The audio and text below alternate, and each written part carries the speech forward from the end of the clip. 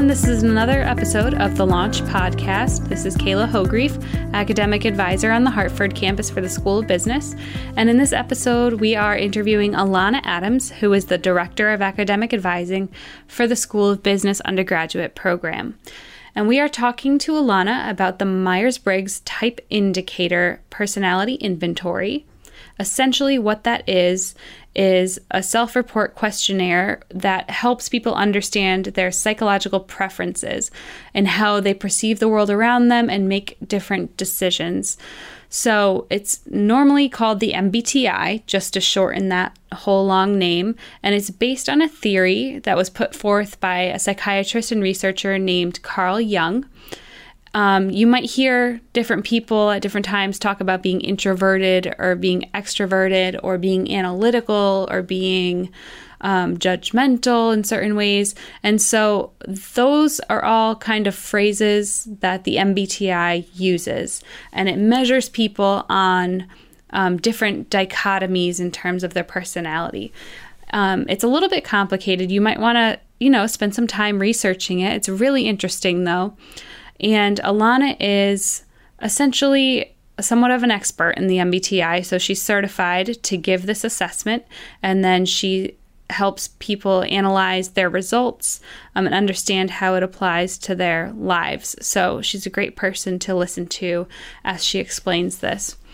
And we wanted to interview Alana about the MBTI because it's just a helpful way to get to know oneself, and especially in terms of how you interact with people, how you perceive the world, and it might influence things like your career path or how you intake information and that sort of thing. So please take a listen. Hopefully you find this interesting and helpful. Here is Alana Adams.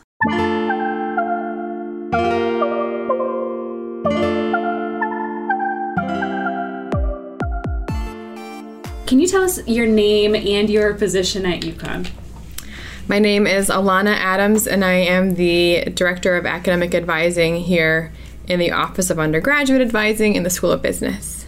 And can you tell us about, we're interviewing you to learn more about the Myers-Briggs Type Indicator test. So can you tell us what the heck I just said and how it's helpful for students? Sure. So the Myers-Briggs Type Indicator, which is long for MBTI, is an assessment that was developed to help bring a certain theory to life. So Jung's personality type theory is kind of assessed with this tool.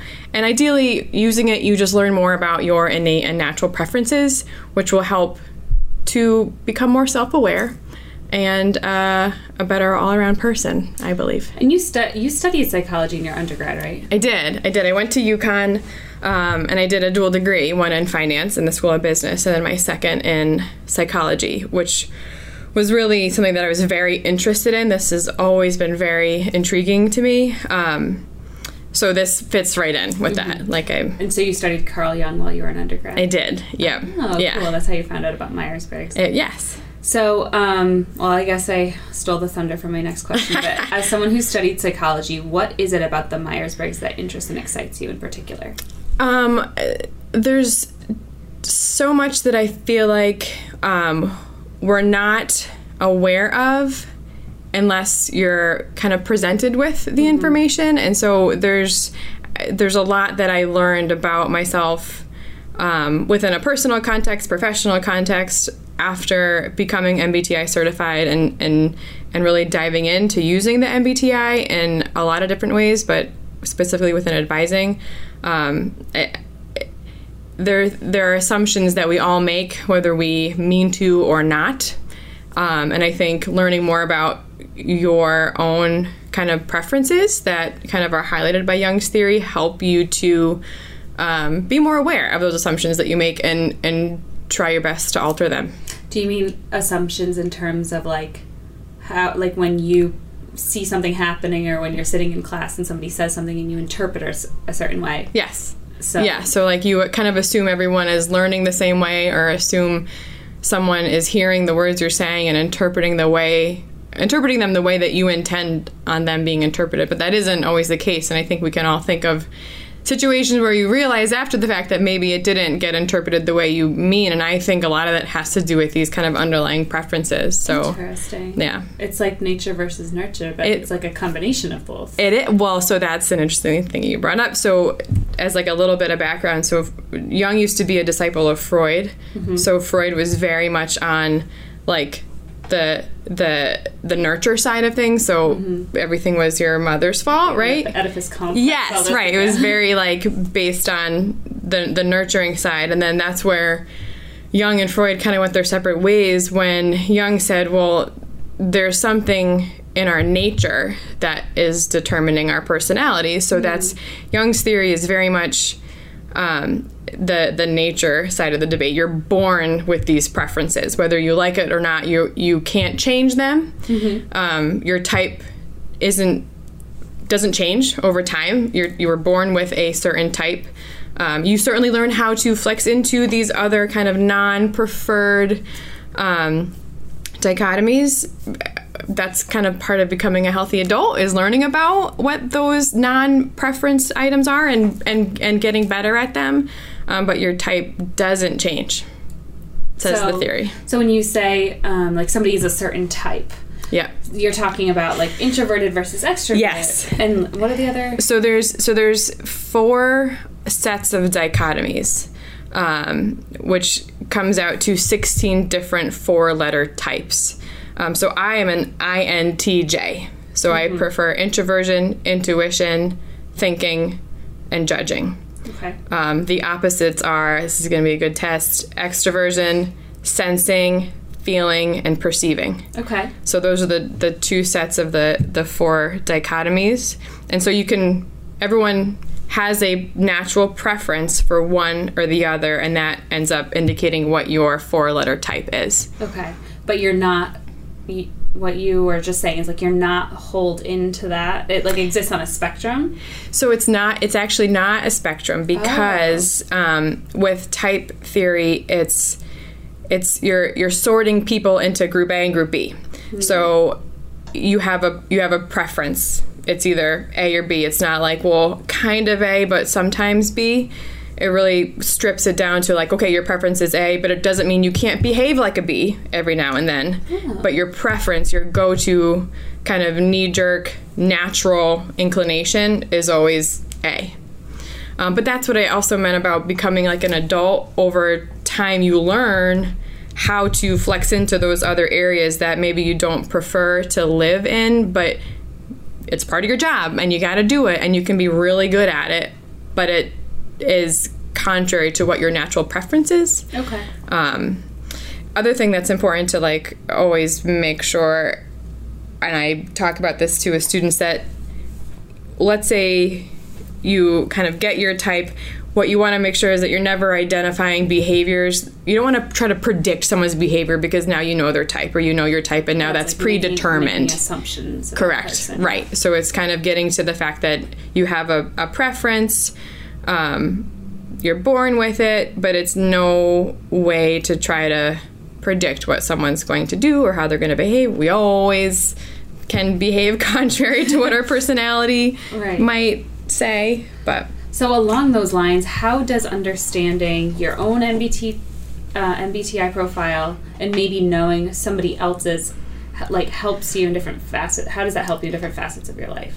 Well, I think it's been helpful to illuminate that people have different preferences, and that, you know, I have a strong preference for, call it intuition, where that's where it's, I kind of prefer to see things in a big picture way, and I pay less. To like getting bogged down by the details. Yes, even though I love details, but the details make no sense to me until I know what the big picture is.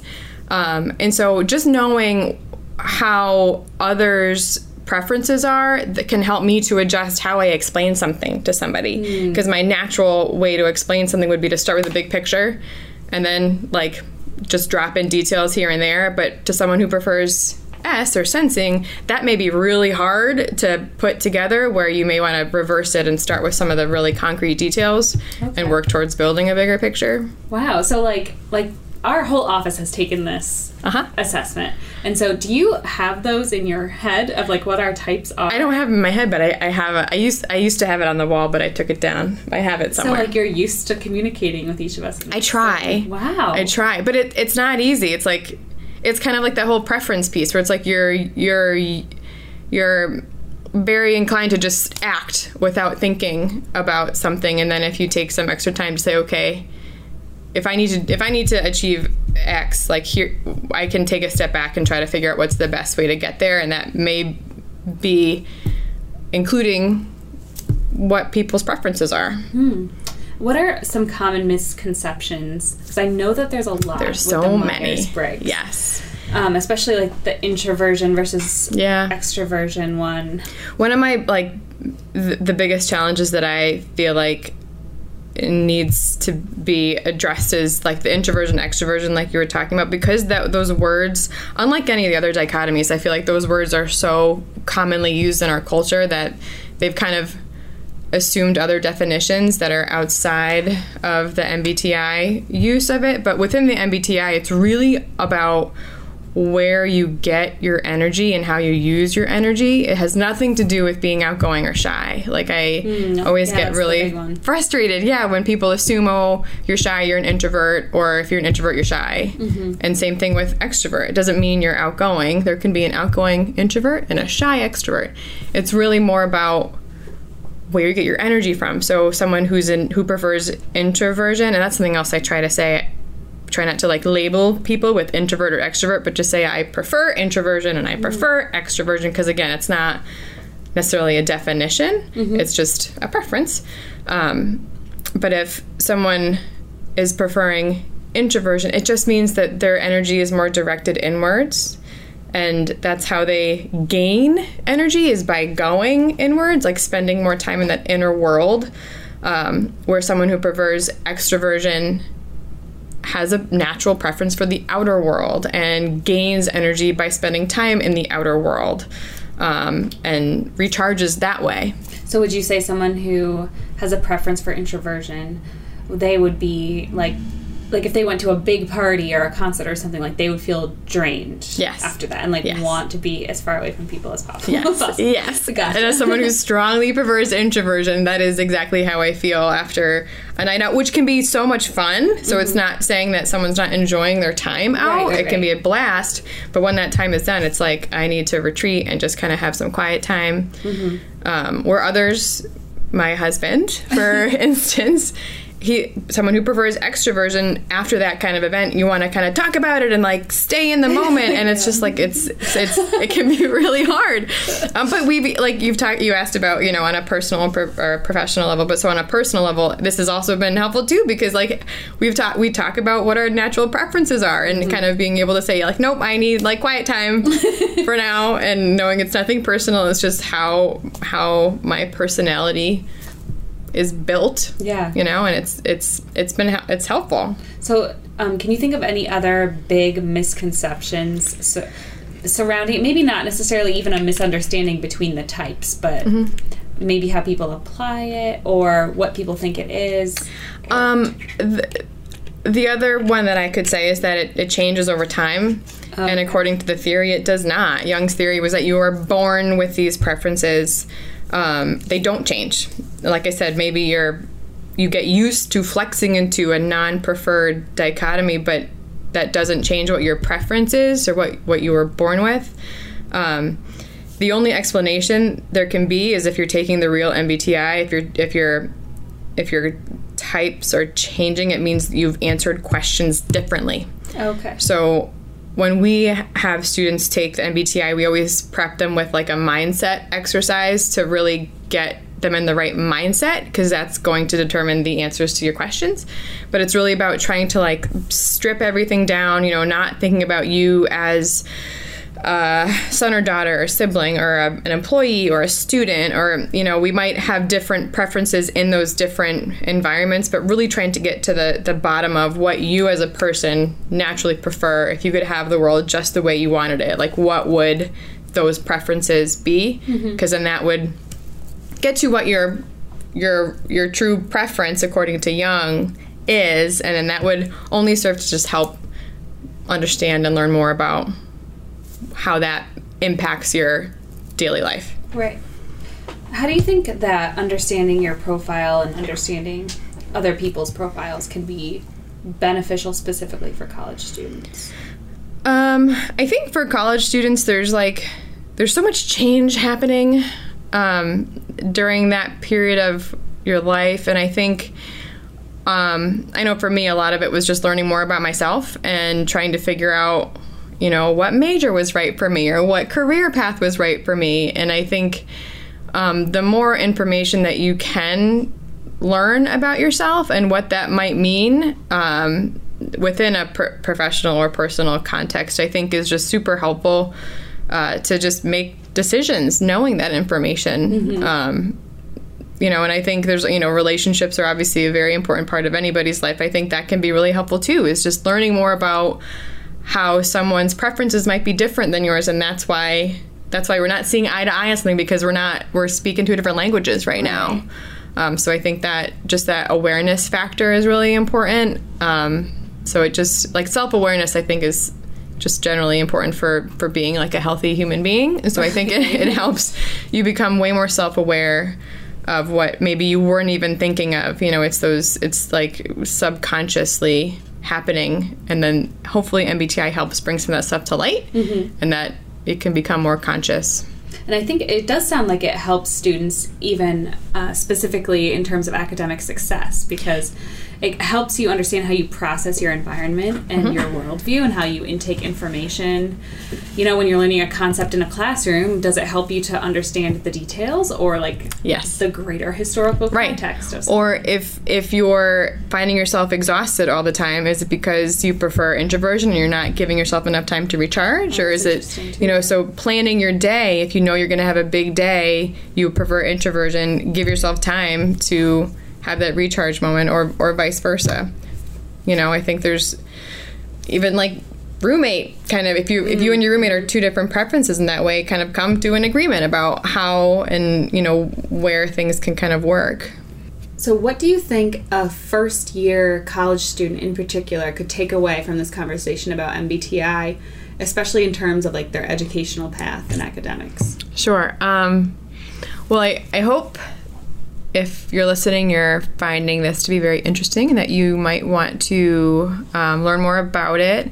But I think more specifically, it might be able to really help the awareness factor, especially when it comes to learning style, your preferred learning style, and also identifying teaching styles. And so being able to identify when those match really well and adjust, or maybe not having to adjust so much when it comes to studying, or identifying when maybe they're not matching as well as you had liked, and identify ways that you can either, flex out of your preference a little bit, or identify other resources on campus that could help fill the holes a little bit and just help students be a little bit more aware and proactive in seeking out ways to academically succeed, instead of having kind of a more reactive plan where you kind of notice after the fact that things aren't going so well and making changes, but kind of really on the front end identifying when it looks like it's going to work and when it looks like you might need a little bit extra assistance. I imagine it's healthy and encouraged to try to challenge oneself to explore the opposite. For sure. Well, and that's, I think I said it before, where it's becoming a successful adult is kind of learning how to successfully flex into those non-preferred dichotomies where, if you just live in your preference forever, it's not like you're going to miss out on a lot of, as a person, right? Yeah. So I think the first step is kind of becoming aware that you even have a preference, and then, challenging yourself a little bit to develop in those areas. I've said I'm strongly prefer introversion, but I wouldn't be able to do my job if I didn't extrovert on an every other day basis in my job. And I just know how to then, self-care is very important on those days, which is another thing a first year student can be aware of too. Self-care is so important, even within an academic context. Being able to perform at your best academically is really related to how you are taking care of yourself. And so knowing what that looks like for you specifically, because it's going to look different from person to person and friend to friend. And making those decisions for yourself on how to properly care for yourself is going to lead to the best academic performance that you can accomplish. Great. So just wrapping up here, how can students learn more about MBTI, and how could they actually take this assessment? What is it? Maybe what does the assessment entail even? Sure. It usually takes I want to say about a half an hour. I think it's 144 questions. It might be less, and they're all multiple choice. Again, they're sorting, it's questions that sort your preferences. The MBTI does have a cost associated with it. It's based on a theory, which you can kind of Google and find out a whole bunch about online. But the MBTI itself, the real one, is not available for free. But it's super exciting that we have here in the School of Business workshops in our Launch Your Leadership series that we make available to all UConn undergrad students. And if you aren't already getting our launch emails, you can always opt in on our website. I'll put a link in the episode notes so students can get there. Perfect. Yep. So we try to do a couple across the campuses every year. So that's the best way to gain access to that if you're a student here at UConn. And then our advisors here in the School of Business are all very prepared to kind of talk through how a student's type might be affecting their academics or career decisions. We're happy to kind of have those discussions. And if one was to Google the research of Jung, it is Carl Jung. J-U-N-G. U-N-G. Great. Yes. Yep. All right. Good. Thank you so much, Alana. Yeah. Thank you for having me.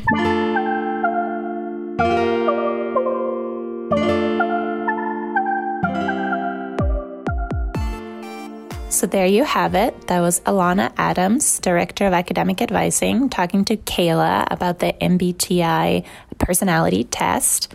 I'm Emma Bjorngard-Bassane, Academic Advisor in Stanford, and I just wanted to share some of my thoughts around the MBTI.